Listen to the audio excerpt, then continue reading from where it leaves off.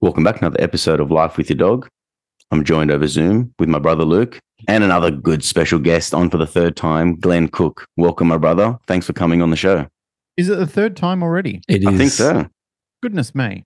Oh, no. We have shared a few of our episodes that we've done with you on the Canine Paradigm on your podcast. So I guess that doesn't like it counts, but it doesn't properly count. You're exclusively with us now. It counts. It All counts. right, it counts. All right, cool. Well, then that means I think 7 times or something. Who's counting? How you been, man? I have been good.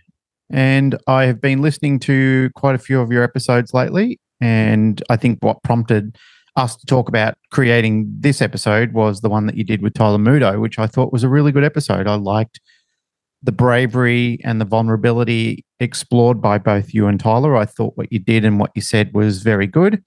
I feel that probably the Australian audience is a little bit more receptive when you started getting into talking about cavoodles and cockaspoodles and labradoodles and doodly oodly oodles and all the oodle poodles. All the oodles. Yeah, all the oodle cockadily doodle breeds. I think we explore them with some affection in Australia. They seem to have taken off and they are a dog that's quite popular. We see a multitude of them in our kennels, in fact. So that indicates that they are an accepted breed, quite a cherished breed, and a wonderful breed nonetheless. However, I made a remark on the Canine Paradigm quite some time ago, and I got some heat by a few colleagues. They weren't very impressed that I dressed up or even supported the cockadoodly breeds. They were quite salty about it, and we exchanged some live on the forum conversations. It blew over, as they tend to do, but they kind of expressed that they tend to see a lot of them which are quite poorly bred, which is true and fair enough. True. They also said that there are a lot of people making money out of them. True and fair enough. True. Well, we've got an opportunity to exploit. There will be people who are nefarious and they exploit, and that's what they do. They exploit people, they exploit dogs, they exploit the workforce, they exploit each other, they exploit property, they exploit resources. They do anything. I mean, there are nefarious people out there that do horrible and terrible things, and they are horrible and terrible people. And they will continue to do it no matter what legislation the government does. All they'll do is change. They'll go, oh, well, I can't do it with that anymore. I'll exploit something else. So I think what we've got to do, and I know we're sort of getting into an episode. I'm just on my high horse a little bit at the moment. No, but it all relates, and it's all very. We're going to connect that all together for sure. Yeah, we will. We'll sew it all up. However, what I do tend to see is people. Like I said, they will switch plates as soon as the other plate is getting scarcity. They'll find something else that they can jump along into. However, where I was leading to before is that we need to work on education more. We need to stop relying on governments to infiltrate and overreach into decision-making, into the general population, into society, into what we are doing as good people, because there's a ton of us out there that are really good people and have a high level of education. We just got to stop being easily triggered by people who are trying to easily trigger us. There are a lot of people here at the moment who are trying to push buttons because that's what they like doing. They're troubled people. There's a degree of mental illness there. There's also a degree of people who do this for a living, who create conflict, and they try and keep people apart from each other, because while you're warring, you don't get to see what the government is doing. Professional activists. Yeah, pretty much. Professional pests. People would like to say that that's not true, and that is tinfoil hat wearing conspiracy theorist type people. However, they are out there, and I've seen multitudes of evidence throughout my lifetime of people who are doing these type of things. Yep. In fact, I had a education into what the government do when they want to sell or trade your confidence. What they tend to do is a party, let's take it as a crazy animal welfare party who happens to be in government, decides that they just want to go ahead and start making statements and creating opportunities to ban sports, breeds, tools, whatever you want. they chair it in Parliament. Parliament sort of goes, oh, okay, yeah, great, wonderful. Yep, let's put that bottle of beer up on the shelf. And before you know it, towards the end of the year, they've got 20, 30 bottles of beer, which are all being stated in Parliament. Now, what happens is the major party will suddenly realise that they need to push one of their agendas through. So they'll go to the minor groups and they'll say, I need a favour from you guys. We have a proposal that we want to put to Parliament and we need the backing of you and you and you. So they will go to several minor parties. And the minor parties go, great. Well, you know what? All those bottles of beer that are up on the shelf, we want to push those through as well. So we want to take them down and we want to have this push through. And they'll say, yeah, great. I don't care. What's it to me? I don't care if somebody loses their liberties or rights. I just and that's because it will be like, let's get rid of this certain breed because it doesn't look good. This is the our facts and evidence, quote unquote, towards it. And it's like, well, look, it looks good for our party. Let's just let's run with that because it's like a marketing campaign, which does affect dogs. And the more serious side to it is that there is very little care or investigation from the major parties. They kind of look at it and go, oh, it's like 100 people in a dog sport. Who gives a shit about those people? Like for the last 60, 70 years, they've been peacefully doing what they're doing. They're happy people.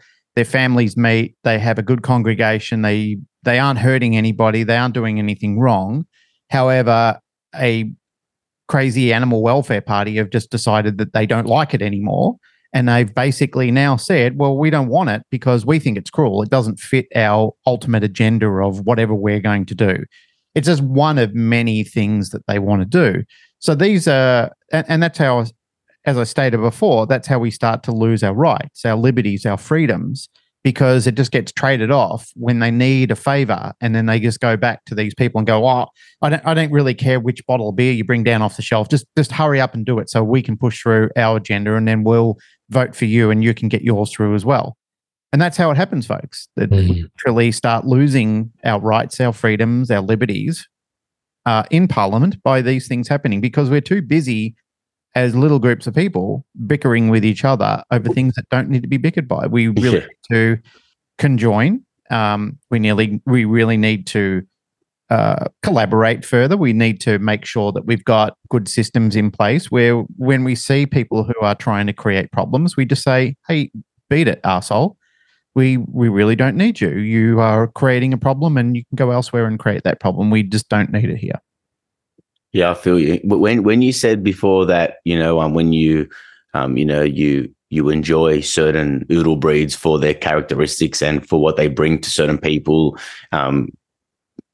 considering their lifestyle and everything else, and we're arguing that, oh yeah, but some of them are poorly bred, and designer dogs, this and et cetera, et cetera. The solution wouldn't be about, well, now I don't endorse a dog that already exists and people are breeding it. How about we talk more about, well, and as you mentioned before, instead of government trying to control every decision we make, how about we educate people as much as we can so we can understand from an individual level why it is that, for example, if you are going to be looking for an oodle breed or a German Shepherd or whatever dog for that matter, is do a bit of research. Don't find the cheapest one, maybe find the most ethical breeder. And then also, how do people know how to know what an ethical breeder is compared to a puppy farm or just a backyard breed? Like, it can be very confusing. There is no body. So we need something that is structured, but we don't necessarily want it to be from a government, but we want it coming from, I guess, from the people, and privately done. So it's very tricky, and everyone's got such a wild, different opinion about everything that we can't even settle on a solution because we're all so worried about all the other, the nitty gritty, which then means it becomes out of our power. And is that something that, does that align with what you were thinking before? I'm going to circle back to the original podcast you, Luke, and Tyler did. Were you in it, Luke? Were you a part of it? No, I couldn't make it. How dare you, sir? How dare you? Yeah, I know. I wish I had. Wonderful and the great Mr. Tyler Mudo. Yeah. We love Tyler. It was a great episode. We do love Tyler. I really enjoyed listening to it. Yeah, Tyler's an institution. He's a He's a very intelligent man, and he's very well steeped in knowledge in what he's passing on in the canine world, and I appreciate him for that. Yes, sir. And as I said at the beginning of this conversation, I really do appreciate his honesty and vulnerability in talking about what he did. Now, if you look at some of these oodle breeds, let's just call them oodle breeds. There's a whole bunch of dogs that are joined together, and effectively people get on and say they're just mutts. Well, some of the breeds that are registered in ANKC or the kennel clubs started off life as mutts. And people might say, yeah, but that was in the days of yesteryear when there was no real recording and people were just doing everything that they did with dogs. And then suddenly a fancy group got together and decided, hey, this is a dog that replicates a certain type of breed. Let's name it. Let's claim it. Let's register it as a breed club. Let's start doing the right thing and let's try and be ethical about breeding, which is great. It's perfect. I think that's pretty wild, don't you reckon, that we stuck to those things even from back in the day, like that breeds exist? It still blows my mind how breeds even exist still, but sorry, carry on. Well, for a long time, they didn't, but there's also a lot of very ancient breeds that are hanging around, such as Basenjis and so forth that have been around forever. And you probably notice that many of the Husky and Malamute breeds have probably been around. They're very closely resembling wolves, but I'm not going to go into those dogs because I am not extremely steeped in their history. I've trained a busload of those dogs. I've had an excessive amount of them in kennels over the years, so I have a relationship with the dog. I know a little bit about the Mawson Huskies and Huskies in general and Malamutes from tales that dog fanciers have told me who love that type of breed. Alex Edwards is one of them. We've had him on the show. Yeah, good man. He's a great man. He's one of my favorite people. There are a bunch of dogs that have been around a lot longer and have replicated more of what a village dog was or a wolfish type of dog. However, it's still domesticated to a degree, so it's lost its wild heritage and it became more domesticated over thousands of years of evolution, where dogs started to get into camps of tribal people and they started to crossbreed and cross-pollinate these type of dogs, and they got into the weeds quite heavily. So, I mean, there's a bunch of stuff you can check out online. I think when I first started getting into dogs, most of what I was learning was coming off really, really early chat boards on the internet, a lot of books that I was reading in my local library when I started to get interested. And I think different world back then, wasn't it? Before the internet? Entirely different world, mate. It was just crazy. And you may recall, if you listened to an episode of The Canine Paradigm, Pat and I did, I was talking about how a colleague of mine back in the day really I apologize. I'm going to retrace that, because it was me who got into the weeds of really thinking I had to research everything about wolves. So I bought hundreds of dollars worth of books on wolves. And subsequently, I've got a few of those left, but I donated most of those to like canine libraries and so forth, because I looked at them and I thought, I'm never really going to ever look at these again.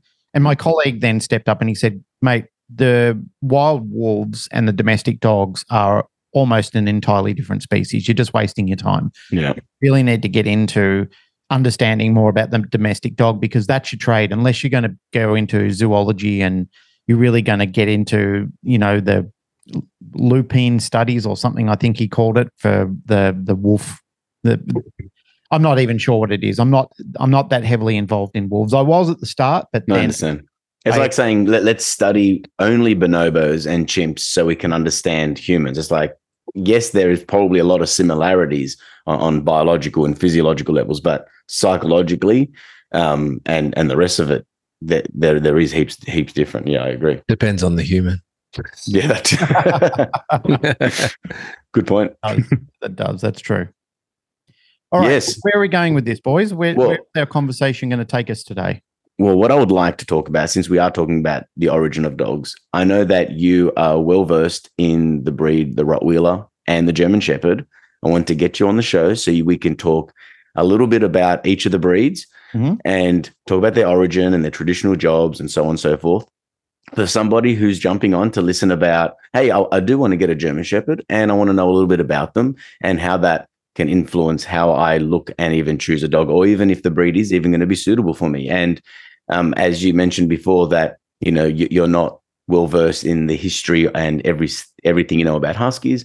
For me, I don't think I have a breed that I'm specifically like Wilner. I don't think I'm old enough maybe to have that experience, but I have a general knowledge of all types of different breeds. But I want people to be coming on to dive deep into each breed that they've spent a lot of their time and experience with. So I think it would be appropriate to start off with the Rottweiler.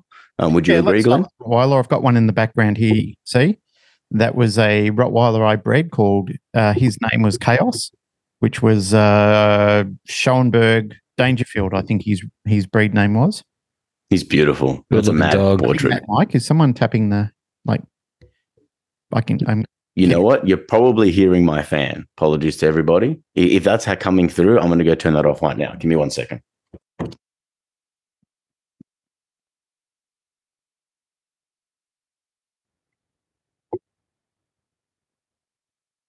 I'm back. Did that help? I don't even know. I don't know. I could hear like a popping noise. Anyway. Yeah, no, it was glitching. It was hitting something. Yep. You're telling us about Chaos. Oh, yeah. So this boy in the background that you can see on the video here, but not in the actual audio podcast, is a digital picture created by my friend and colleague, David Oakley, who is a very talented artist. He drew that after he got a picture of Chaos, which I bred. I think he actually did a. Oh, I thought it was a photo. No, that is amazing. It's a digital painting that David created.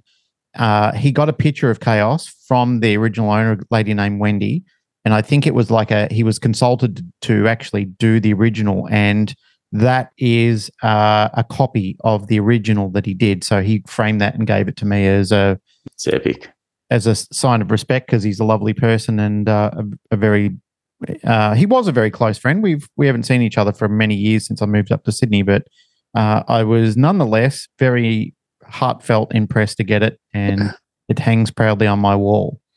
So since we've got a picture of a Rottweiler and you guys want to talk about breed origins, let's get into a little bit of the history of the Rottweiler as I know. Yes, please.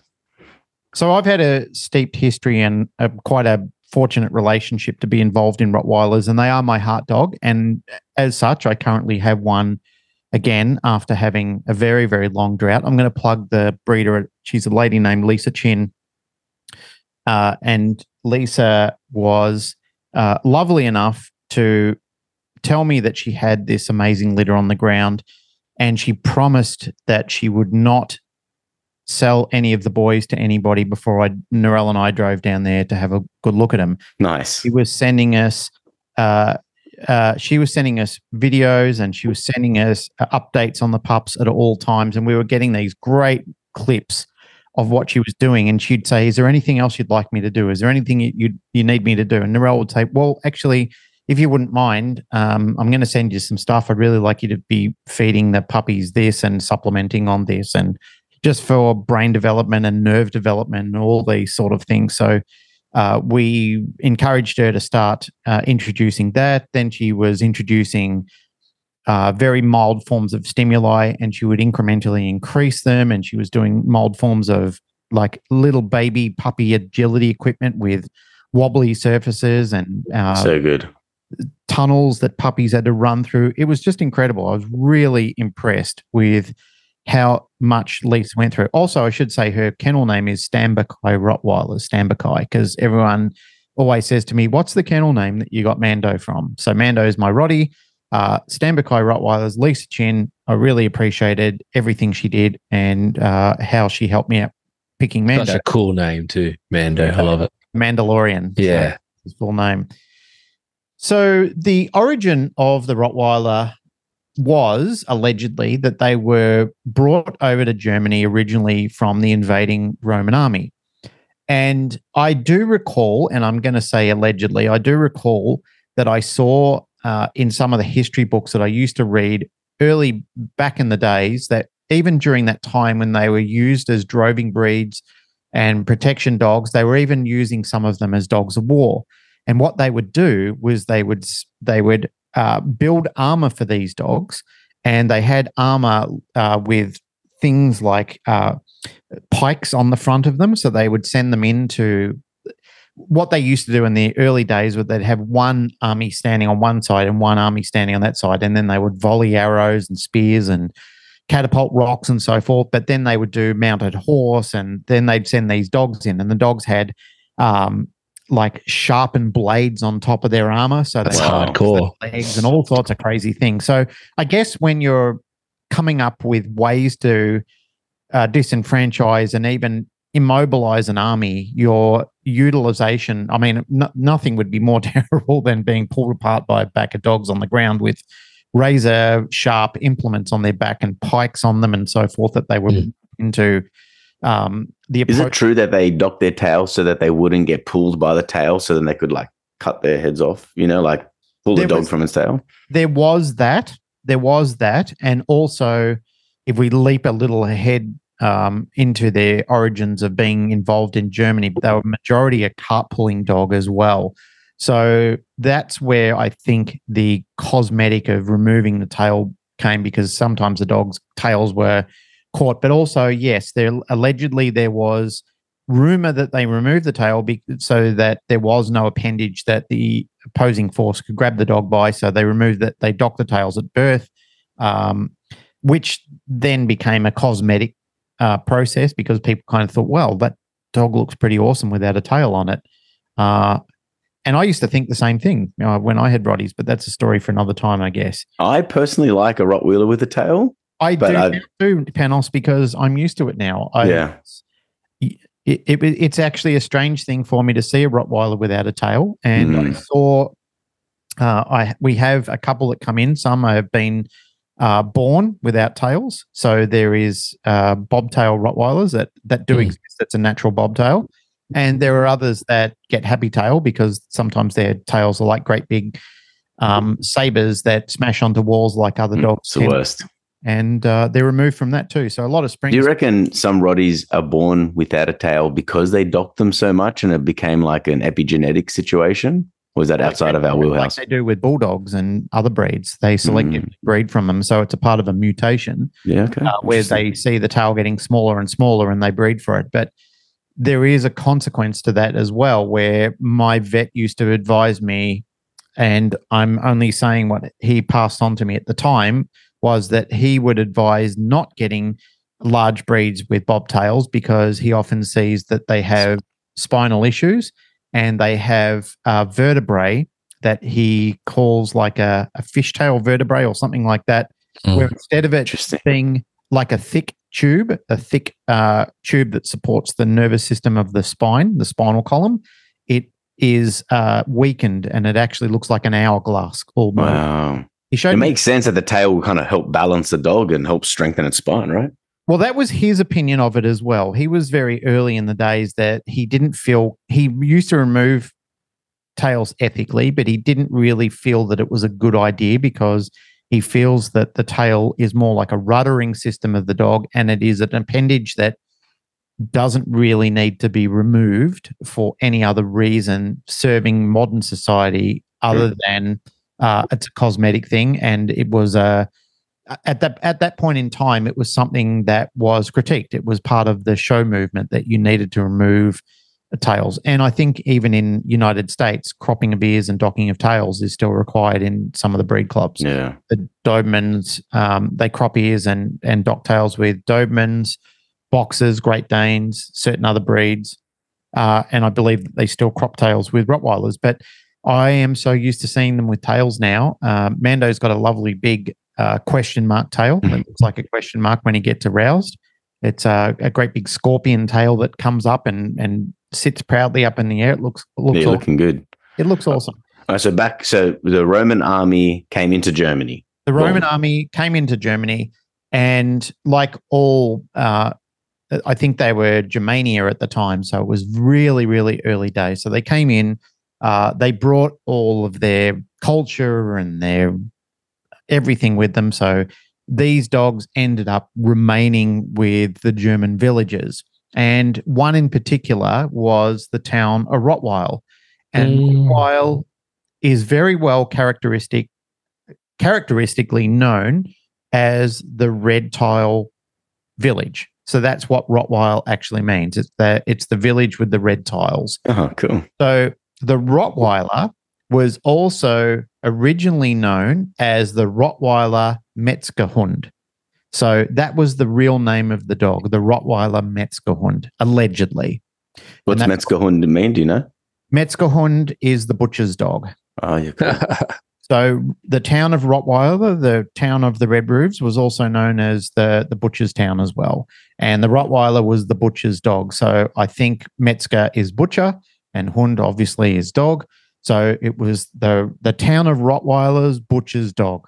And you want to tell the people why the butcher's dog? Yeah, they used to guard the cattle, pull the carts, protect the money. So what the butchers used to do is they'd take the dogs to market. So they would go through forests allegedly, and there were bandits and people, outlaws and people like that hiding in the Black Forest and the forests along the ways to markets. So what they would do is the dogs would drove the cattle into town, or the stock into town, into the markets. They would sell their stock, their sheep or their cattle or whatever it was. Then they would tie the money to the dogs' collars, and the dogs would protect the money on the way back to town. So if that's gangster. That is pretty gangster. So if the alleged bandits were holding them up, then the dogs had the money or the taking strapped to their collar, and then they would run that back to the families back into town. So I do say allegedly because some people have said that's not quite how it goes, but that's how history has derived the Rottweiler, is that it came from the town of the red tiles. They belonged to the butcher's dogs. They were very much like a general purpose type of dog. So they would herd sheep too, right? All of them, everything. Horses, cattle, sheep, they were very good at. They were actually, and still are, considerably good at herding if they are bred correctly. Wow. And they maintain the instinct of what they were actually created for. And if you look at the selective characteristics and the reasons that people do these type of breedings, is that they have a purpose that they need them for. So there's, when we were talking about huskies and malamutes before, well, these dogs were dogs that would go to sleep in below freezing conditions. They would happily curl up in the snow outside, and in the mornings they'd be snowed over and they'd jump out and shake themselves off, and off they'd go, and they'd pull a sled through snowy and blizzardy types of conditions. And these dogs could withstand terrible conditions. I don't think the modern husky could, but certainly the Mawson's huskies and the huskies that were used as a GP dog for that type of work. Then we go back to our Rottweilers, because this is more Rottweiler specific, but they were a multi-purpose dog. They were bred for herding. They were bred for working. They were bred as a family dog, and they also had terrific guardian type characteristics as well, because they derived from that Mastiffy style of breed that came over with the invading Roman army, which they did in most parts of Europe. Wasn't there a dog that, like, their ancestor was, I'm not going to get the name right, the molasses or something? Molasses? Maybe not. There is a couple of derivatives of the Rottweiler, which one is the Doberman. The Doberman was developed by Herr Doberman, who was a tax collector in Germany. And as you can see with the Doberman, there is an influence from the Rottweiler. There are other breeds in it as well, but it was certainly influenced by the Rottweiler. And I believe that there is a French breed of Mastiff called the Beauceron, which is influenced by the Rottweiler as well, but I could be wrong on that. But if you look at the Beauceron, it looks very, very Rottweiler-esque in form and stature, but I'm not entirely sure. I could be wrong. Somebody out there who has a steeped history in Beaucerons might correct me, or us on that in general. Go ahead, because I looked at pictures of Beaucerons early in the day because I thought, what a cool looking dog. Beauceron. Yeah, Beauceron. Never even heard of it. Beauceron. Cool name. Like a oh yeah, I can see this. Of a majority Rottweiler and a German Shepherd. Yeah, I see that. I've Googled it. Wow. Okay. Beauceron. Beauceron. Oh, Very interesting. Yeah, it's really cool. It's like, if you think about, we're in a random town in Germany, and I'm just thinking out loud, where we have this dog, it looks like this, and I'm thinking, let's only keep the ones that look the same, that work the same. Let's keep them together because we like the qualities of them. It's not, and then the look just happened to be the look rather than like, and now it's like there's more of a, let's breed the dog for how it looks because it looks badass, rather than let's just make a dog functional and badass for what it does. And its look represents what it is that we're looking for.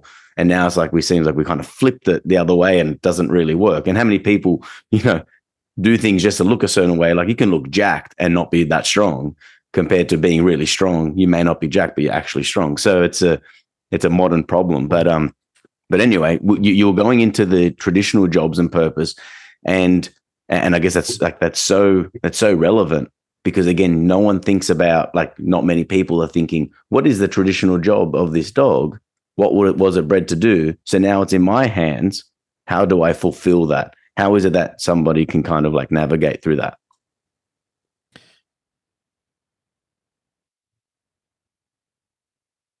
Do you think a lot of people look into the origins of a dog before they purchase a dog? I don't know, mate, to be honest. I think sometimes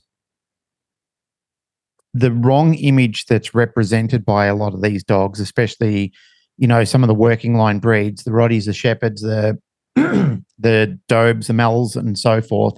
I feel that people probably look at the dog in the imagery that people have is this slathering, toothy, snarling dog, and they think, oh, that's exactly what I need. And I will go so far as saying that when I got into it, that's what I got a dog for, is because I wanted a tough dog. I'm going to open up and be totally honest about it. I thought, how cool do those Rottweilers look? I remember the original movie of The Omen, which was about a little child possessed by the devil, and he had a couple of Rottweilers under his command that would go and attack people. And I thought, what a cool looking dog. That is just a brute. I'm going to get me one of them.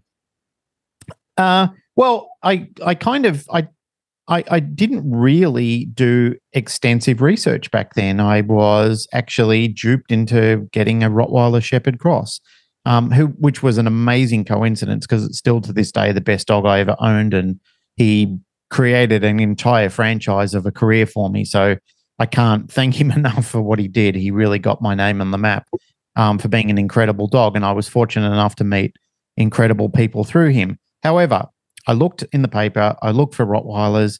I found an ad. I didn't have much money then. I was a very junior apprentice in an electrical career, and what money I did have, I thought, yep, I'm going to buy this dog. So I saw other Rottweilers around about $800 or $900, and I think this one was $200.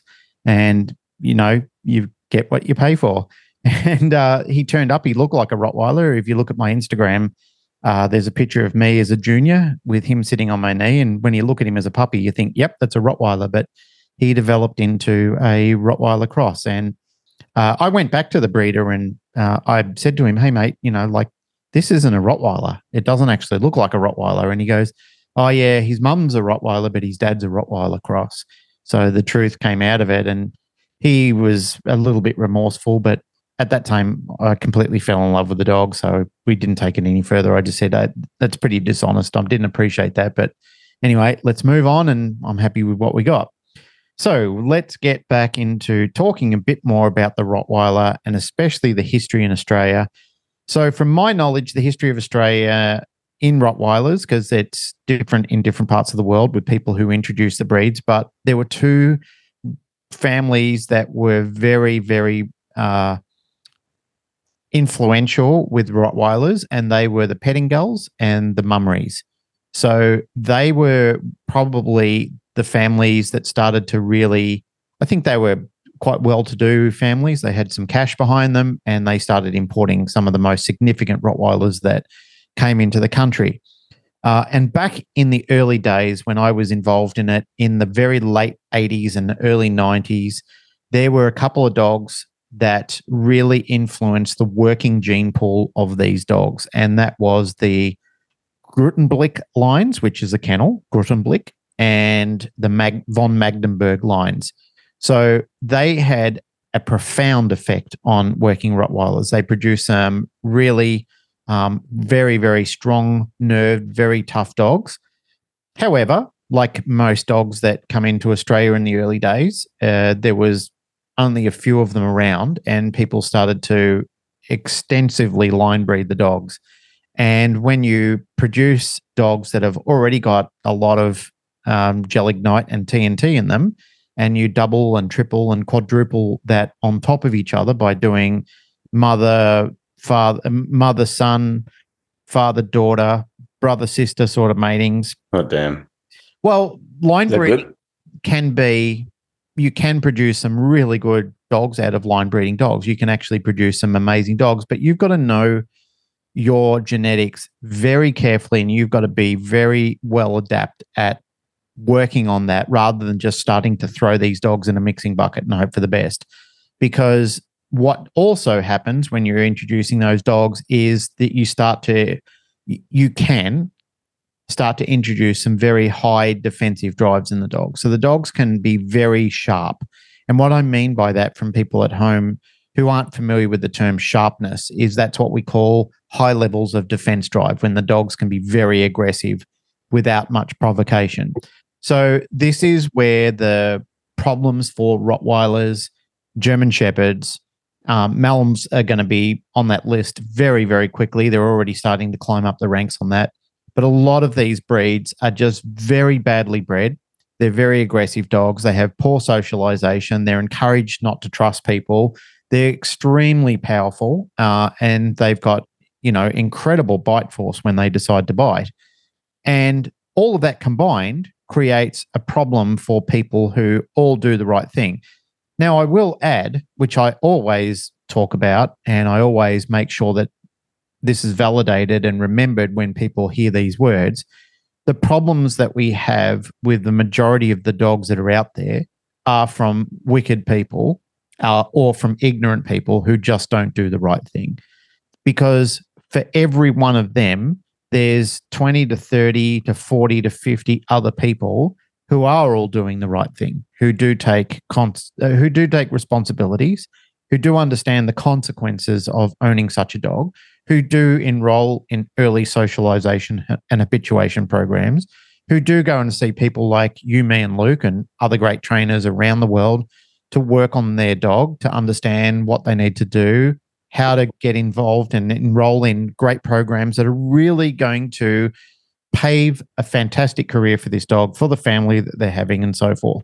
The people that don't do this, they always make the headlines. And the headlines are always created by nefarious and rotten and shitty people, because that's really what news likes. News is an empire. News is something that relies on seeing people doing awful things because it's content.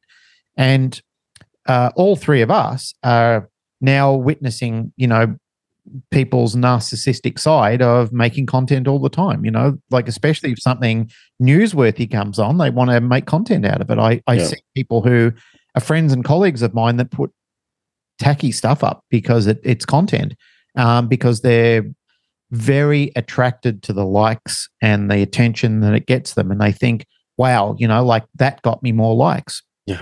Doing shitty things and reporting on shitty human behavior, and even dobbing my colleagues in and throwing them under the bus and throwing breeds under the bus, like turning the corner, will really start getting validation and interest my way. So who pays for it? The breed pays for it, because then we get some crazy animal welfare affiliated government people that start saying, well, these dogs don't belong in society. Not true, silly people. They do belong in society because they have been in society for a long time. They are, if they're bred well and they're looked after and you've got the right type of people that have them, they're perfectly well adjusted. They're great dogs. They serve a purpose and they aren't a problem for anybody. However, getting rid of one breed, if we want to talk about this, I know we're sort of like jumping around as we said. That's cool, 100%. This is the podcast, mate. That's how it works. Podcast. This is what we do. This is how we air our grievances. The canine paradigm is very good at this, I must say. Yes, we are. We like to play checkers with information. Yeah. So what the issue at hand is there is going to be a broad range of dogs that are absolutely going to be fantastic. There's not going to be a problem for them. But something that Tyler said, which really stoked a bit of thoughtfulness in the conversation that you and he had, Panos, was that situations have changed and families have changed and people have changed. Because if we get into the origins of the German Shepherd, which now that we're cross-pollinating these breeds a little bit, I want to talk about a dog, one of the heralds of the breed, a guy called Captain Max von Steppenwitz, I think his name was, and he was one of the people who really modernized the working line German Shepherd back in the day. And Max is really well quoted and very well received. And I remember seeing a quote from somebody in a working German Shepherd line where they said, if Max was alive today and he saw what people were doing with his dogs, he would turn in his grave. But I think he would keep turning if he saw what people were turning into in these days as well. Because, you know, as much as we say, well, the breeds are all cockeyed, so are people. I often have to bite my tongue very hard and really sit on my hands when I watch how people are evolving into what they're evolving into, and how people are so afraid to have conversations with each other and have a little bit of dialogue over some difficult and some hard conversations sometimes, where we're just avoiding getting in trouble by not saying anything, which is just crazy. So people have changed, and you know there are situations where I would agree with what Tyler said entirely. I feel that some of these dogs are just not suitable for families that they're going into. The kids are too soft. The parents are too soft. The neighborhood is too soft. Yeah. It is not a supportive and a nurturing neighborhood of strong and large, powerful breeds. It is a neighborhood where it is better suited to some of these oodly, spoodly, doodly dogs to go into. And they will live there and they will cohabitate just fine. And that is not a derogatory, even though it sounds like that. It's not me being derogatory. It's more of an observation. It is a clear observation, Luke. When I look at it and when I see what is actually happening in the world that's evolving around me, many of the people that I saw as colleagues or friends, or even if you want to call it the village that I sort of was raised in my time, the way that they're raising their children now wasn't the way that they were raised. They're raising with the standards that the world says this is how you raise boys and girls now, or whatever. Babies. Well, yeah, babies. And again, it sounds derogatory. People might hear that and say that, you know, I don't have a broad vocabulary to allow for other people to do the things, which is totally not true. I don't care, and I don't mind what people want to become or want to do themselves. I don't mind, and I shouldn't mind. It's not really my business what other people want to do. But it is my business when people are hammering on the door saying, you know, you've got to switch everything you've done for the last so many years to. I don't want to get to suit my agenda for sure. No, I don't want to get political with it. I don't want to get bogged down in that because, like I said, sometimes it sounds disrespectful, and I don't want to hurt people who, you know, don't deserve to be hurt in it. But I also don't want to see the wonderful dogs and the wonderful breeds that have been preserved and have been respected for hundreds and hundreds of years and have been well established in millions of homes around the world under fire from a very small percentage of vocal people who have no place in guiding us where our breeds, where our canine legislation or even our training legislation should be going. They're not the right people to advise us on that. 100%. So that question comes up, well, then who are the right people? The right people are people who are clear thinking, they're balanced minded, and experience. And well, it's definitely experience. It's also that when people hear the word balance, they go, "Oh, so you're just promoting balanced dog trainers?" No, I'm talking about balanced thinking people. Balanced people, yeah. People who sit with things a little longer. They're not governed by their big feelings and they're strong emotions. They sit with things, they collaborate, and they have the wisdom and the fortitude to actually reach out into the greater public and say, here is a discussion. Let's call it a problem. Here's a problem. What and how could we solve this, and what would be the best solution for our greater community? And instead of riling people up and making other people have big, strong feelings by putting awful images of the same type of dog doing the same type of thing, which is not the dog that's been represented in many cases. Yep. Yes, Rottweilers will bite people, and so will German Shepherds, and so will Huskies, and so will all of the Doodle crossbreeds and Chihuahuas. Chihuahuas are notorious for biting people. Yeah. They are. That's right. As people say, a Chihuahua biting you is like a Band-Aid. A Rottweiler biting you is a different story. And I agree with that. I've been around long enough to hear all of the arguments that people put in place. But my argument back to that is, why are these dogs biting people, and why isn't it being addressed earlier? Yes, they're capable of biting. That is 100% true. It's 100% true. And horses are, lots of horses kick people and throw them off. So lots of things like that happen. The potential, the risk is absolutely there. We can't be like tripping out saying how many dogs are hurting, how many dogs are injuring and fatally attacking people, and comparing that to how many fatalities and injuries occur just by driving and anything to do with a car on a road. Like, the numbers are not even reflective of each other, and we all are going to continue to drive vehicles one way or another, and that's probably going to change as well as technology unfolds. But I guess the point is that we have all agreed on how to drive a car, and if you're going to use it irresponsibly, it's clearly irresponsible. However, having a dog, it's not clear how irresponsible you are. Like the run-of-the-mill everyday Joe Blow, and the way that they handle, manage, train or not train, exercise their dog would make most dog trainers be like, no, it's wrong. You should do it like this. This is the right way. So I guess it's not common knowledge. The things that we think is common knowledge is like, oh, wow, that is like the most amazing thing. I've never heard that before. And to me, it's like, oh my gosh. And I'm not judging anybody. It's just that sometimes as a dog trainer, you have to check yourself sometimes to be that what you think is normal is so not normal to the everyday person. But all of this is important because our attitudes and the way that we look at a certain dog and their breed and the way we live, once that changes, then we inevitably change the breed. What have you noticed in your lifetime, how the Rottweiler has changed, and in what direction has it changed to, and why? That's a great question.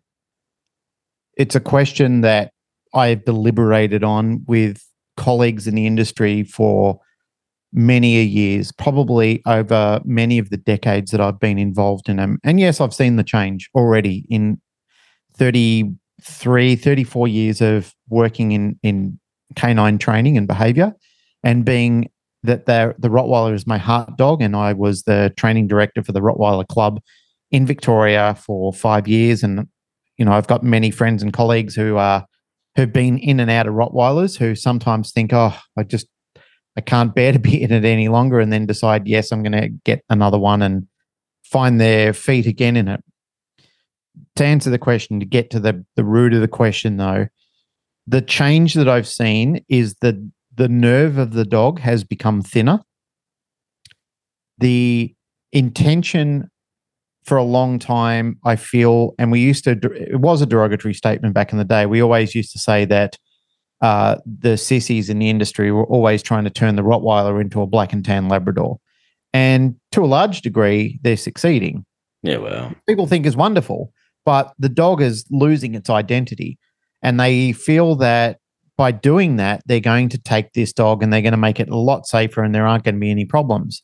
But genetics won't be tamed like that.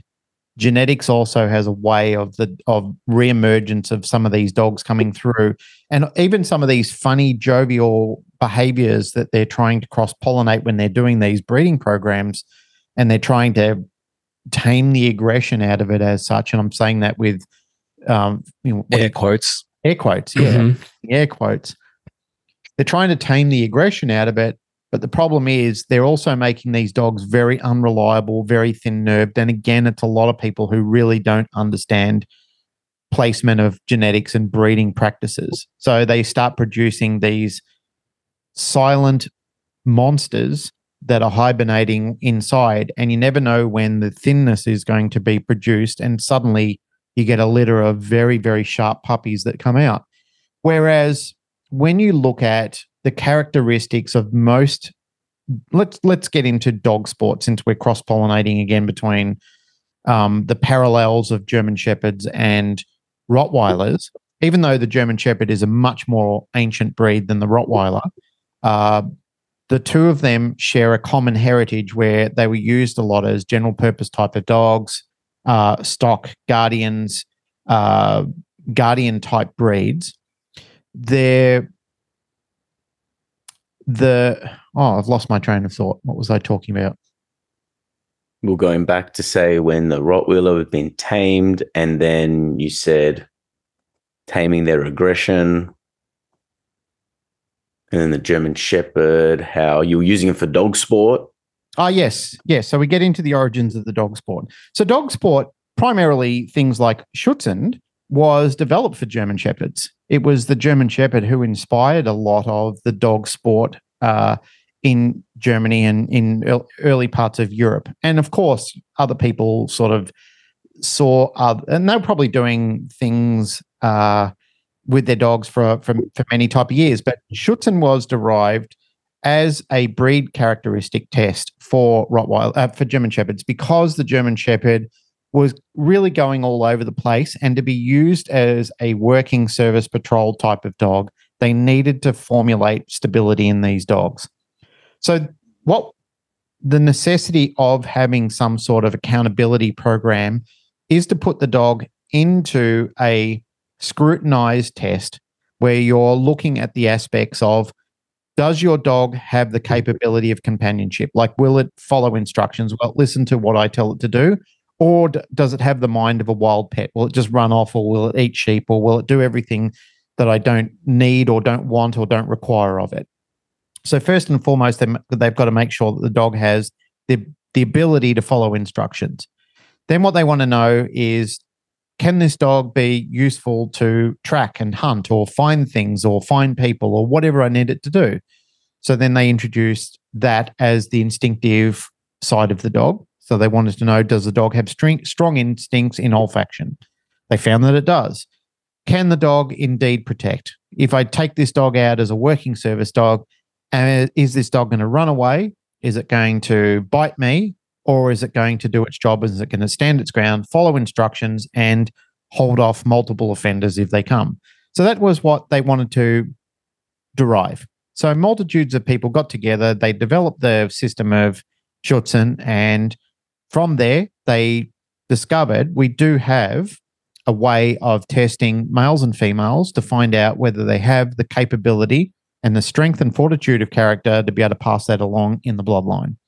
And I think it's great. I think that's wonderful, because what it does, it produces strong, powerful dogs, but it also produced a requirement to rid the world of badly bred and thin-nerved dogs.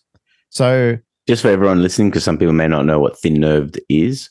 Thin-nerved is a dog that will react. It has no impulse control generally, and it will react under minute levels of duress and stress. So if the dog finds itself in a situation which it feels it needs to defend itself, either run away or bite, it will do so. So that's generally in the industry what we call a thinly nerved dog, is the dog that doesn't have strength and fortitude of mind and character to be able to say, this is not such a big problem, or the boss hasn't told me to do anything about it, so I really don't need to do anything further here. If the boss says I need to do something, then I do. And if this person pushes their luck further based on my training and the character of everything that we've been doing with the boss, then I can act on that. But up until that time, we don't need to do that. And do you think trying to tame the aggression made dogs thin-nerved? It was like a consequence of that? Well, the issue with a lot of thinness of nerves comes from both genetics and epigenetics. Genetics being that people tend to be just throwing dogs in a room and not really looking at establishing who are you and what are you capable of. So sometimes you can have what appears to be two very good pairing dogs, a male and a female, which you'll pair together and you'll produce puppies. And they both are very quite strong in character. And then you get the offspring of that, and then you produce that. You might do a line breeding where you think, oh, this is a very strong, quite a vocal dog, but a strong dog nonetheless. I'm going to introduce him back to his mother or whatever in a line breeding situation, or even outcross into another litter of dogs and produce something powerful again. But the problem is, as I said before, if you keep pushing that power struggle and you're not inherently knowledgeable in breeding practices, what you tend to find is you keep pushing the apex of these two dogs coming together. So the hill that you're starting to climb starts to become quite steep and sharp, and suddenly you start finding that these dogs are coming out what used to be strong nerve and quite stable dogs are now getting quite fiery. They do decide to become aggressive early on with smaller amounts of stimulation, and they don't have the levels of control there as well. So that in itself is a concern and a problem to society, because once again, it's people who shouldn't be breeding dogs who've got into the practice, because breeding was basically a lot of breeding with horses and dogs in the earlier days was more like an apprenticeship where if you didn't have the money to do it and you didn't have the resources to do it, it wasn't really a good idea, because then you're stuck with a litter of dogs that you probably wouldn't have moved on. Whereas people who had money and influence and so forth, they were the people who, they're Hey guys, it's Luke. I just wanted to take a moment out of the podcast to thank you guys for tuning in.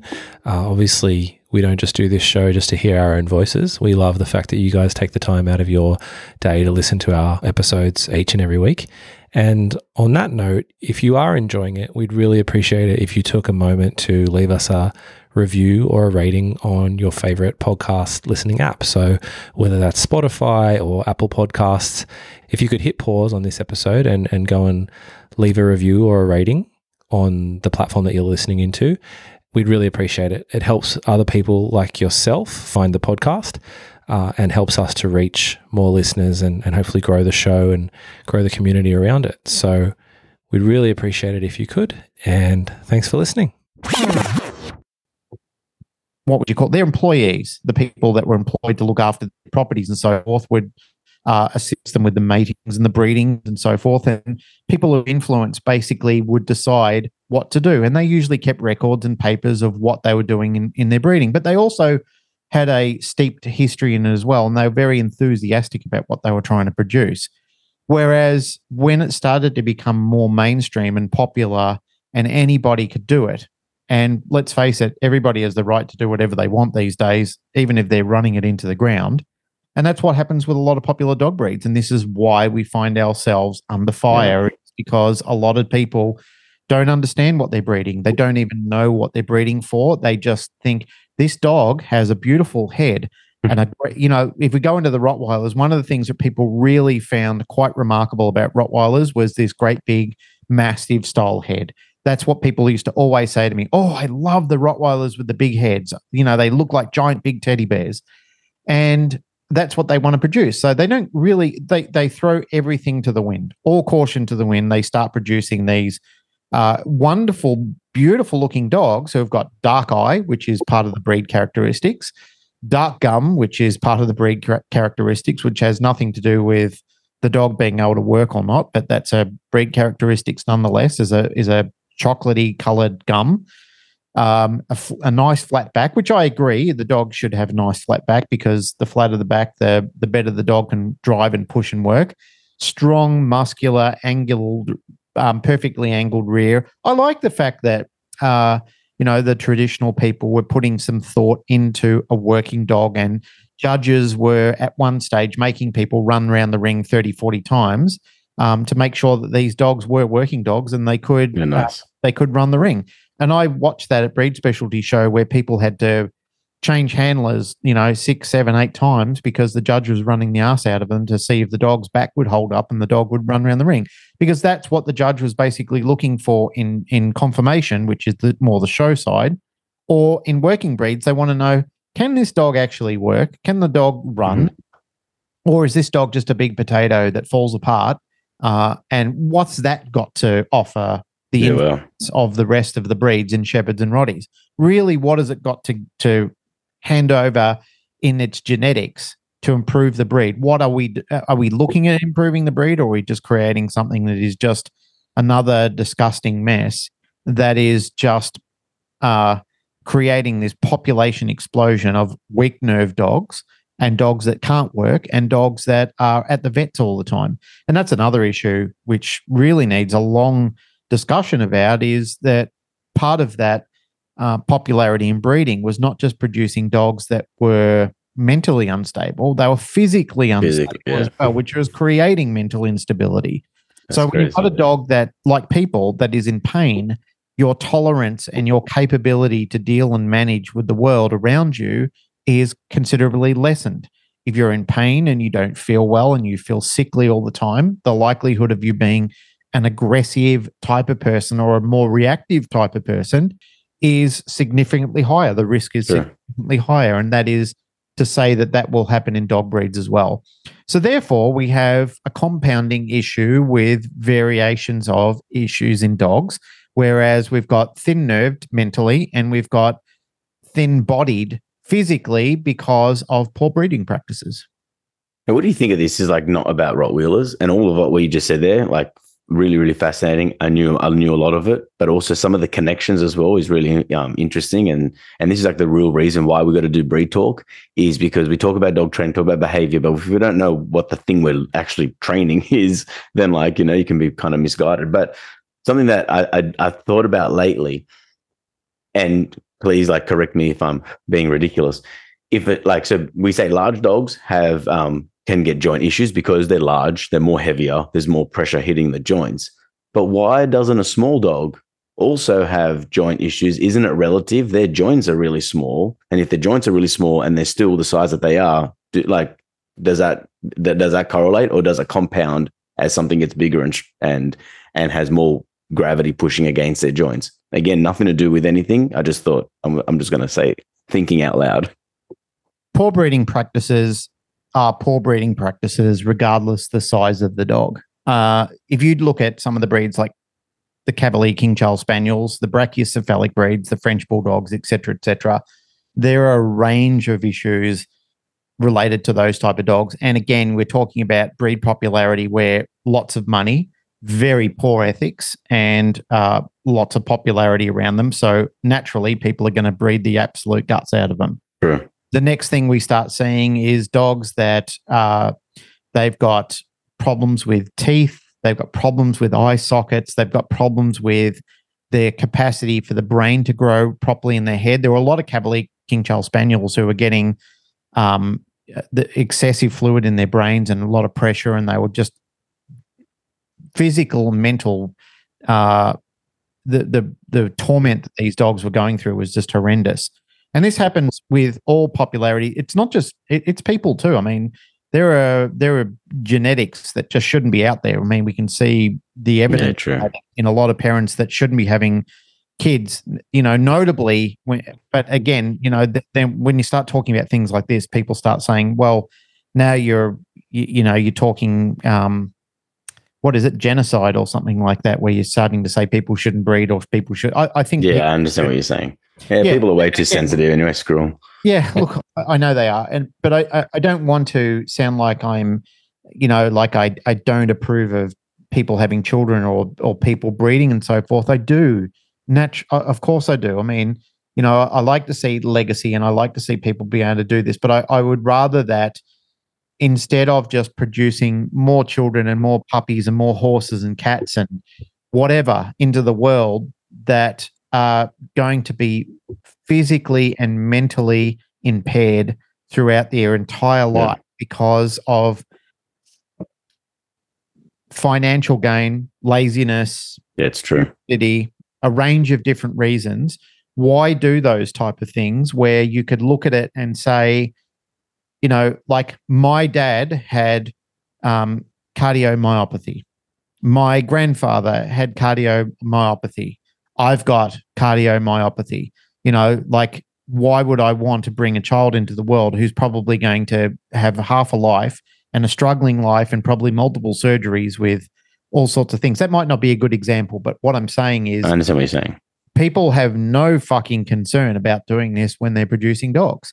They couldn't care less. They produce these dogs that are suffering. They have problems literally from conception. They'll do everything to save them.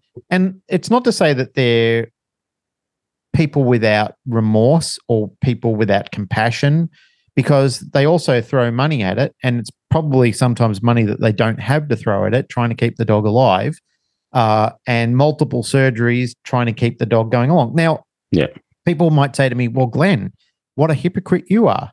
You've got Ladybug, who was a French bulldog who had a back injury, and she couldn't walk at one stage, and you spent tens of thousands of dollars keeping her going and got her walking again and doing all those sort of things. So what a bloody hypocrite you are. And I have to wear that slap in the face. I did get a French bulldog, realizing that there are health concerns around French bulldogs. We did have her checked, and she didn't seem to have the issues that a lot of these dogs tend to have.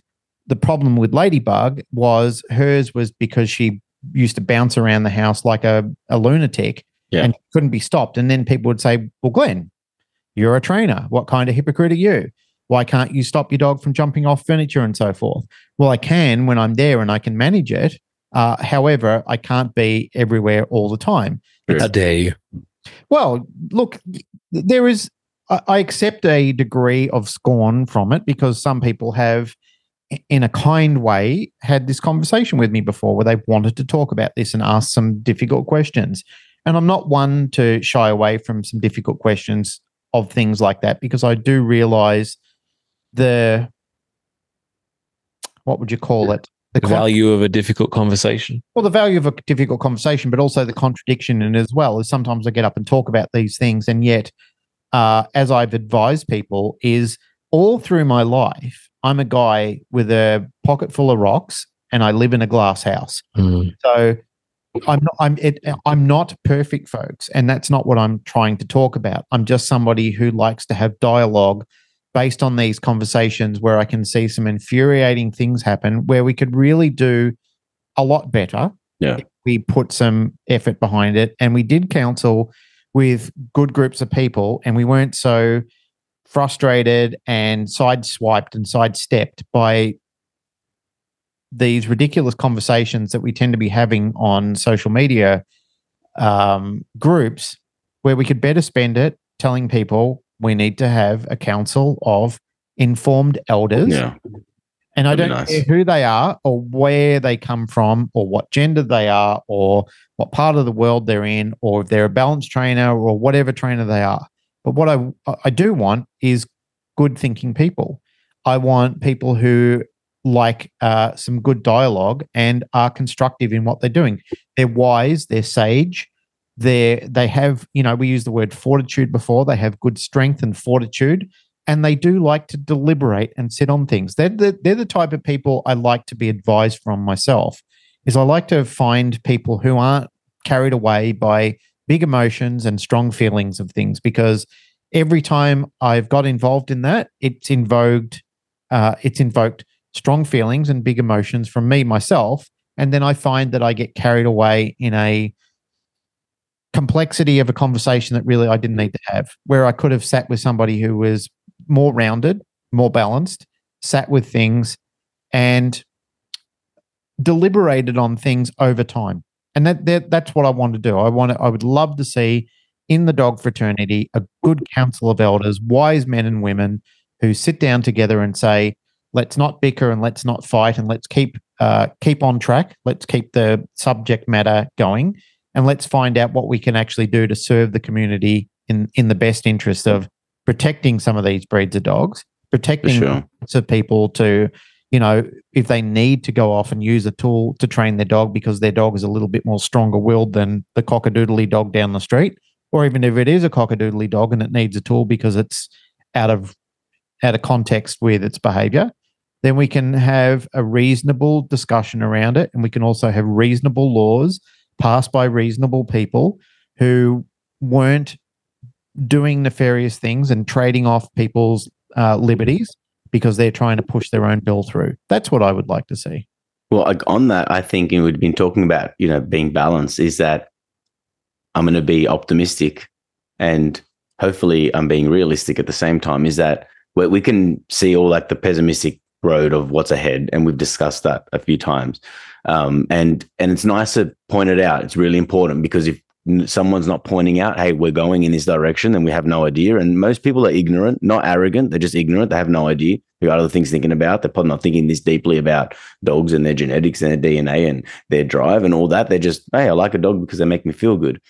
But I think sometimes you have to kind of lose something, or sometimes things have to go a little bit chaotic for us to bring some order. Talking about that balance and looking at the yin and yang, is that the deepest of the yin is the yang and vice versa. And I think maybe, entertaining some thought is that back in the day they made Schutzen because we want something to say this is what the dog should be capable of and X, Y, and Z. And maybe they did that because there was a lot of rogue people doing everything we're doing now, and they wanted something to come back to a middle. And I'm hoping we're losing it again so that we can bring it back and build back better, but come back and then actually have something to say, look what we almost lost and we need to preserve it. And we're learning from history to do this again. And I'm hoping that, our podcast, other people talking about it, people listening here to talk, sometimes you don't know who we're influencing, and hopefully we're creating the right ripples to create, more positive change so that we don't lose our rights, lose our breeds and dog ownership because we love dogs so much. But I know that I've just like opened a huge can of worms, but I'm going to bring it back just because I'm sure we can talk for like 17 hours straight, which I would love, but it's getting later and stuff. And obviously people will probably tune out, but best suited for which individual? I know, how dare they? The Rottweiler, which household, individual, or lifestyle are they best suited for? That's a really good question. And I believe that in this era, as I stated before, there were probably, if I go back in time, I would have said there was a lot more houses that would be suited for it. However, what I really would encourage people is that you have some land, that you have knowledge of dogs, that you are intending to be enrolled in a school, like a puppy school, eventually into socialization, eventually into some form of training with the dog, whatever that may be.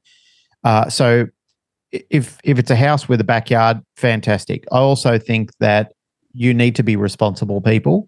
You need to make sure that if you've got young children, that you are going to be educating the children on what to do and how to take instructions from you and how to behave around the dogs.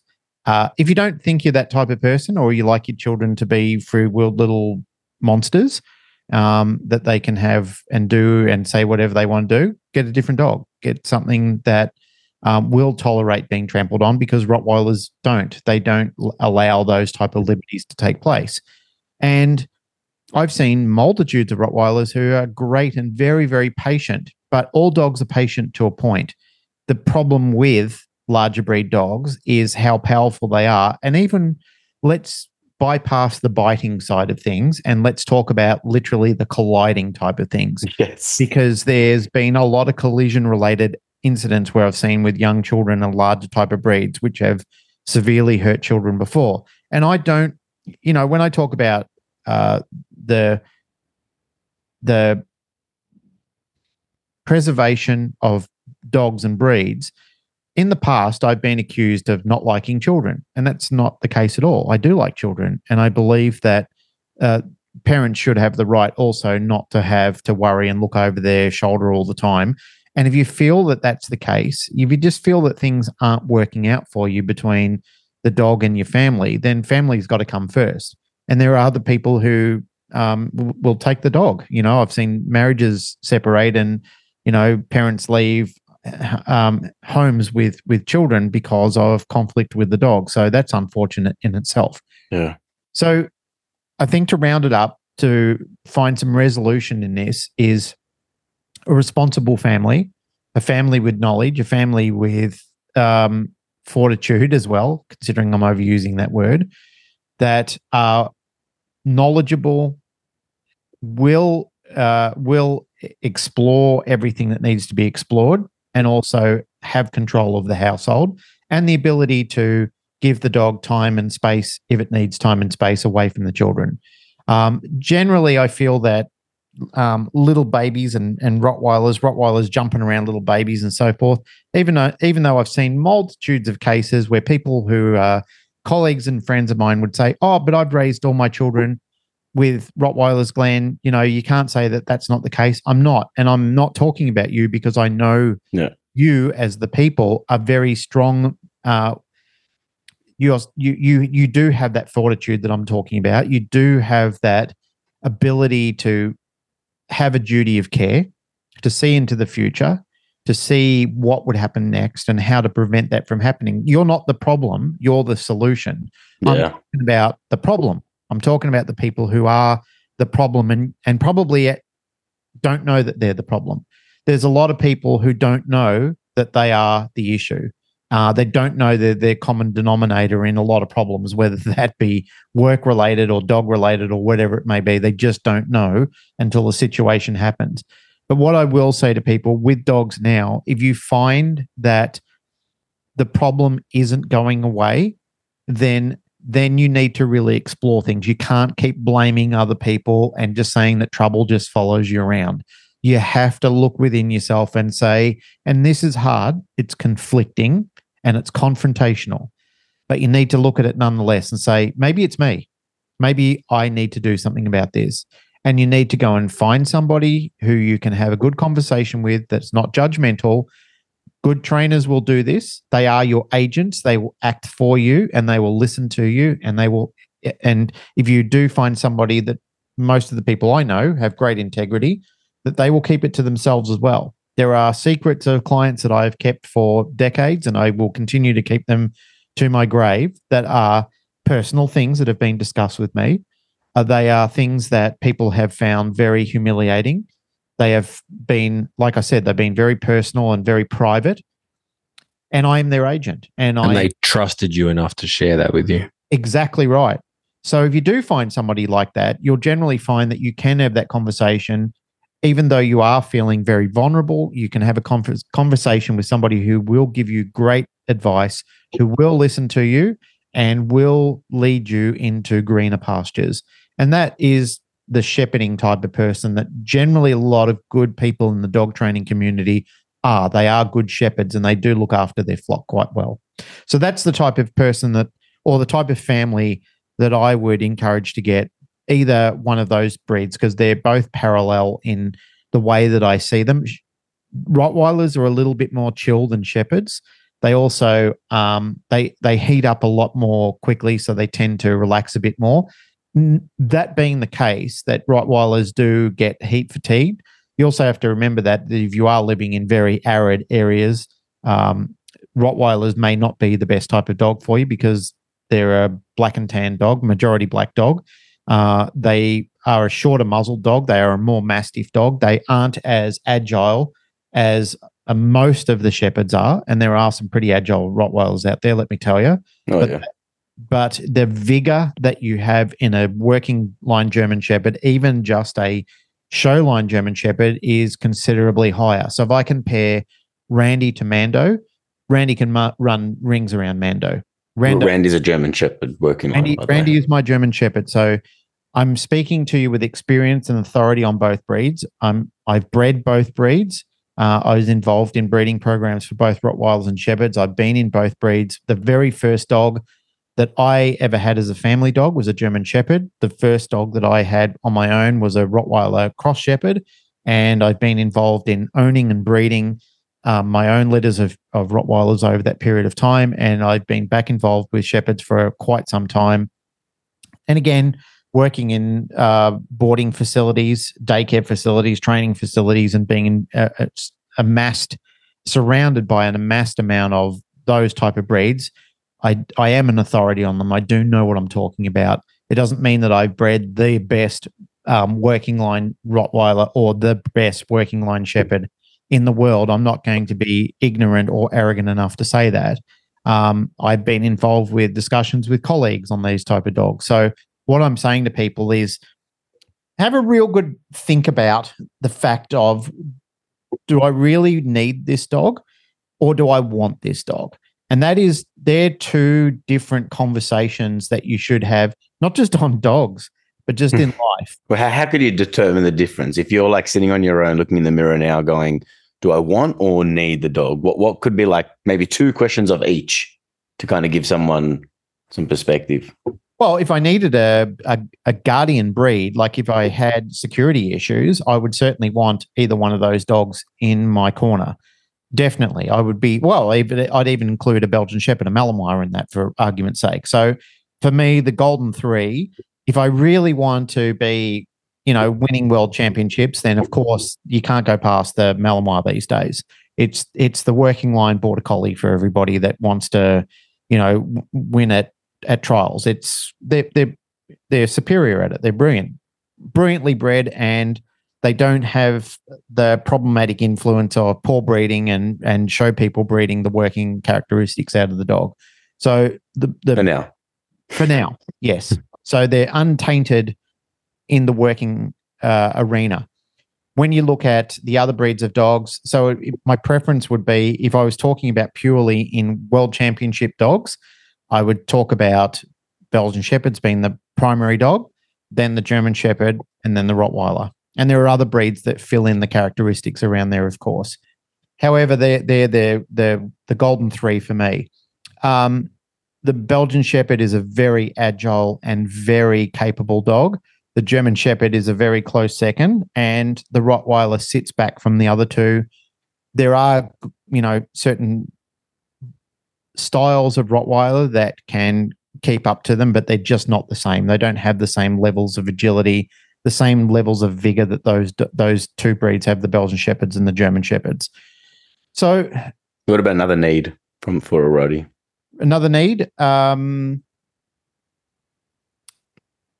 If there isn't one that's on the top of your head, that's cool too. Yep. Yep. Some people, their need is a cosmetic thing. They love the look and the style of the dog. That wouldn't be my first preference. Now, I love the look and the style of the Rottie, and I will openly admit that's why I got one, and it was a good problem that I had. But I really had to learn a lot of life lessons along the way when I started to get involved in making sure that I had the right type of yard. The dog couldn't escape from it. Once I realized Harley was quite powerful and he had this incredible tenacity to work, I needed to make sure that I was doing everything I could to harness it. And for me back then, I was completely obsessed. I was raised in a very good village with Boyd and Australian dog training. That for me was just an incredible, apprenticeship into developing a skill set under very, very good guidance. That's one thing that I would generally encourage people is make sure you've got great guidance. Make sure you've got good mentorship. I think I've echoed that sentiment quite Yeah, it's important along the way. But that's really one of those very strong columns when you're talking about holding up your institution, is making sure that you have sage advice, a village mentorship. You have a mentor, somebody that can correct you and guide you, and that you do trust their advice. And when they do tell you that you need to move to the left, you will take their advice and you'll move to the left. And if they say move to the right, you'll move to the right. Yeah. That's the survivability that I think you find with those breeds when you do have that sage advice, that profound advice that you do have from a trusted source. So yes, mostly I would say that, sometimes there are a need from sporting to security, and then into the cosmetics, the love and the desire to have that type of breed. That's awesome. What about a recommended training and exercise schedule? Just like roughly within a week, are we talking daily exercise, must-do training, or like where you're at with that? Belgian Shepherds, and I know we weren't really talking.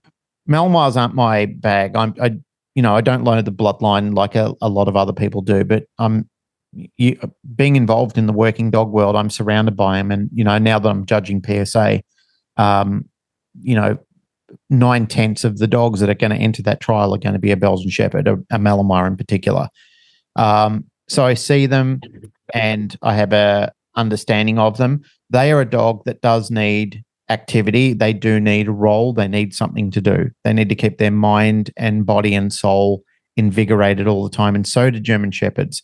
German Shepherds need something to do. They're just not a dog that you should get and put in a backyard and forget about it.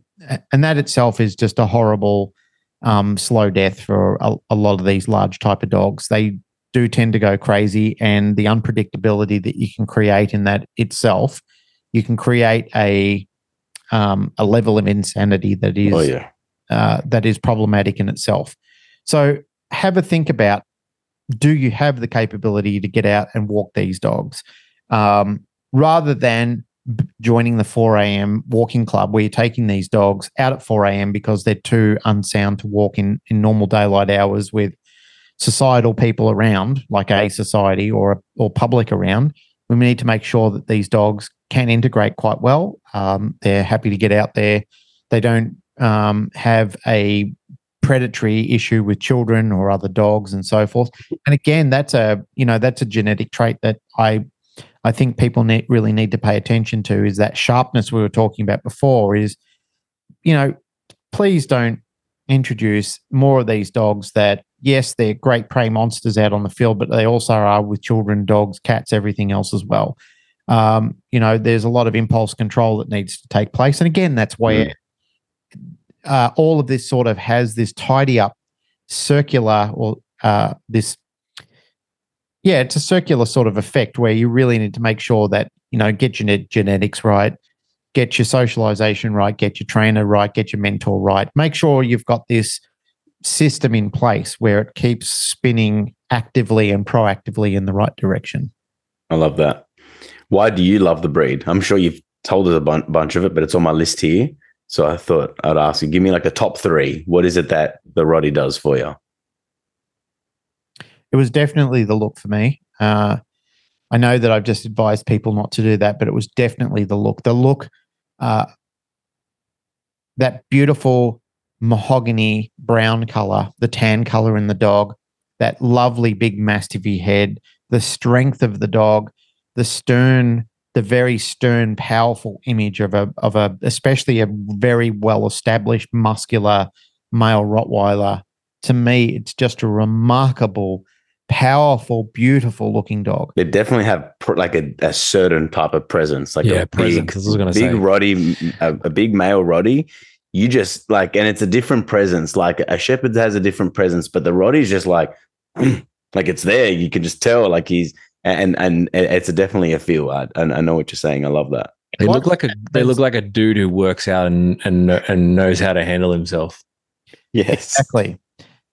And I've seen evidence of that in all breeds, all the way from large working breed dogs all the way to Chihuahuas.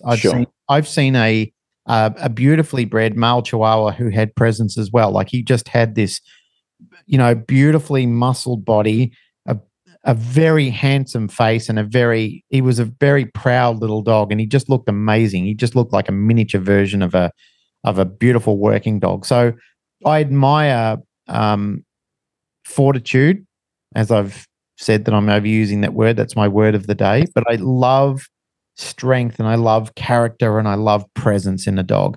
But all of that combined in a Rottweiler for me. I really, when I saw them in the early days, and I went down and looked at the breed club, and I saw a lot of them walking around. I just thought, my God, that is a very impressive dog. And I had all of the capability to look after a dog. I had a house. I was renting a house. The landlord said I could have the dog. I had a beautiful backyard. So I had a 1/4 of an acre, huge backyard. It backed out onto a oval. So when the oval wasn't being used, I'd take the dog running around there. I met a social group of people. We did all of the right things. So I'm one of those people who lucked into it because I had good advice and I had good people around me that suggested, coached, guided me into doing all the right things. But yes, that's why I love the dog, because the dog is amazing. I think like one thing that I love about Roddies is that, as we said, like, they have that presence. They're big, they're strong, like they're sturdy, like is it like you lean against one and push them, and they're not moving. They move you back almost. Where like, like even a shepherd, like, shepherds are strong, but they're a bit more top heavy. So there's like that different sort of feel, but then also they have that working capability compared to a lot of the other very large, clunky dogs. They're just not as sharp and as from my experience anyway. That's something that I definitely love about. I think, well, I'm going to make the call for the boys, because I don't know how long we've been recording for. We can get into GSD, into the German Shepherd, or should we wrap it up here and then save it for another day? That's got to be a part 2. We're pushing 2 hours. All right, that's cool. I'm down. Are you happy with that, Glenn, to come back on the show at a later date? I'm always happy to come back. I love you guys. You're family to me, and we always have a good conversation between the three of us. So we love you too. I'm more just happy to have a seat at the table, mate. Another masterclass with Glenn. You're too kind, Luke. A learned gentleman. But I would like your input too. I mean, I'm a good talker. I'm a professional talker, but I would like your input too. So next time I come back on the show, I want to make sure that you're a part of the conversation instead of just a passenger. Mm-hmm. All right, deal. Cool. Done. I love that. Hey, Glenn, that was awesome. I knew a lot about the Roddy, but now I know a little bit more, and I hope that the listeners have gained a lot from it. And if anyone's looking for a Roddy, or they were interested in the Rottweiler breed, then point them towards this episode, so that they can get a bit of extra knowledge, and then they can do their own research from there. And again, remember, like everything that we've spoken about today, even though we know lots of stuff, you should always do some research on top of the research, and just kind of see where you're at with it, and be careful of misinformation, because that's everywhere as well. But Glenn, I just want to insert something here, which I've said frequently, and it bodes saying it again, is especially for your listeners of Life with Your Dog. Don't feel compelled to buy a dog just because you're around there and the dog is cute and there is an opportunity to get that dog. If you're not quite ready and it doesn't feel right, like everything isn't aligning for you, don't feel it's certainly not the last dog. So sometimes breeders, even people who call themselves ethical breeders, there's a lot of people who call themselves ethical breeders who aren't ethical breeders. They are literally breeding the uterus out of their female dog sometimes, and they still call themselves ethical breeders, but they're not. They will also have some little tricks up their sleeve to make you feel like, this is an amazing dog. This breeding is incredible. Everything that I've been doing for the last 20 years has come into this, and if you miss this, you won't get it again. Like, there are tricks that they use to try and coax you across the line. There are even little patterns of guilt that they try and use on you. There's lots of things. Just remember, it won't be the last Rottweiler on the planet, and it won't be the last German Shepherd on the planet. There's lots of litters happening all the time. Sometimes you don't, the last one that's left that the breeder says, oh, we were going to keep this dog, may not be the case as well. That's another trick. So there are lots of things that people will say to you to try and get you across the line. If it doesn't feel right, don't buy it today. Go down, have a look at it. Thank the breeder for their time. Thank them very much if they allow you into their house to let you look at the dogs. And ask questions too. You don't have to feel, sometimes people feel very violated to ask questions. They feel, oh, if I ask a question, this person's going to think I'm not a good person, and they probably won't sell a dog to me. You probably find that they will sell a dog to you. And more questions are better, I reckon. I like a big A4 list of questions. It's like, all right, well, at least you've been thinking. You know what I mean? Yeah, that's right. I mean, and even if you want, say if you're going to arrange a time to go to see the breeder, send it ahead of time to say, I've got some questions I've written down. Would you mind if we've got some time to go through them, or at least if you can read them and we can talk about them if we decide to go to round 2 and I come and actually meet the puppy. But if it does look good and everything's working out for you and you've got everything worked out, and you've got a place to go and train your puppy, you've got all your food and nutrition and your supplements and your toiletry items and your chewing items, and your safe spaces for your puppies and everything like that. Like if it's all worked out and the puppy sounds perfect and the breeder's great and everything looks good, go ahead, get the puppy, enjoy it, just go to training. I think that's really important and definitely something that needs to be heard, especially if you're looking at what breed you're looking for and you're doing the research. Another thing as well, which I know that you and Pat talk about on the show on the Canine Paradigm, where we talk about the experience level, and you're like, I would generally say, if it was if I had to say a yes or no, would you say a Rottweiler for an experienced owner, yes or no? I'm going to say yes, but in saying that, experience has to start somewhere. I would generally say, and then I guess that would be like that's a whole nother podcast episode about what makes experience. But I think there's something to, I'm a little bit on the fence about that too. I say have experience, but to get experience, you need to get experience. Are you saying like whether or not they're a first time dog, you mean? Yeah. If I've never had a dog before and I'm like, I want a Rottweiler tomorrow, then I would say generally, I would say, you should have a good level of experience depending on the individual that I'm speaking to. Everyone's got a different level of, common sense, we'll call it. But like Glenn said, it's not a black and tan Labrador, right? Yeah, that's true. Well, to answer that question for you, Panos, I have given some thought to that. And I feel that the right way to answer that is experienced/supported. Okay. That's how I would resolve that question for people. And if you want me to elaborate slightly further on that, experience meaning that you've had a dog before, supported meaning that you've got people in your corner that are willing to help, like people who have, children because they've got parents that will babysit, and a community around them that if they need mum and dad to look after, or auntie and uncle to look after, or whatever it may be, they've got a surrogate to step in and help out. They're supported. They have a network of solutions around them because they're steeped in intelligent and committed people that are going to step in and help them raise their little tribe.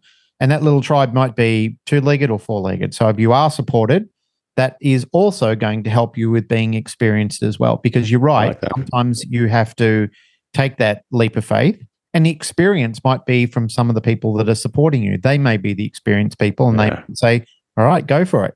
I did the same when I decided to breed a litter of puppies. I read everything. I went and I watched my vet deliver 2 litters of puppies. He let me come and watch it happen. I asked him all the problems. He showed me a breech birth happening, what to do, when to call the vet, all of those sort of things. And then I finally thought, I can do this. I've been supported enough. I'm not experienced yet, but I've been supported enough, and I've read everything that's been given to me. And I've also attended several sessions. I feel supported, and the experience came with actually doing it. So those two sort of things go hand in hand, because sometimes it's a chicken or the egg situation. You have to decide, which are you? Are you the chicken or are you the egg? I love that. Actually, that's something definitely that I've learned today, because experience levels are always hard to explain and quantify, but that's a great way of putting it. Oh, bro, we can do this for hours, but we are going to wrap it up. I've got to go walk some dogs and have some dinner myself, but thanks again for coming on. Really, really appreciate it. And we love your show. Keep doing it, because you're helping so many people. Likewise, mate. I love hearing the collaboration between you and Luke and all your guests. And as I said before, I really find that we parallel each other, and we both fill a need in the canine community. So I really appreciate you boys. It's always good to, if I'm trying to listen to something different, especially something local and homegrown, I can tune into your podcast and hear what you're doing. And it's also allows me to keep in contact with you as well in a way. 100%. Thanks, brother. Thank you, sir. You're welcome. Anytime. Until next time. Thank you for listening to another episode of Life with Your Dog. Please share with your friends if you're enjoying our podcast, and leave a review on Apple Podcasts to help others find the show. You can also find us on Instagram and Facebook, Life with Your Dog Podcast. My name's Panos, and to keep up with my dog training adventures, tips and techniques, you can find me on Instagram at np_dog_training, my website npdogtraining.com, or my YouTube channel, Nooches Pooches. Thanks for listening, guys. My name's Luke. If you'd like to find out more about my dog training services, you can find me at www.kizuna, that's KIZUNA, canine, CANINE.com.au. I'm also on Instagram at Kizuna Canine Training. Thanks again, and we'll see you next time.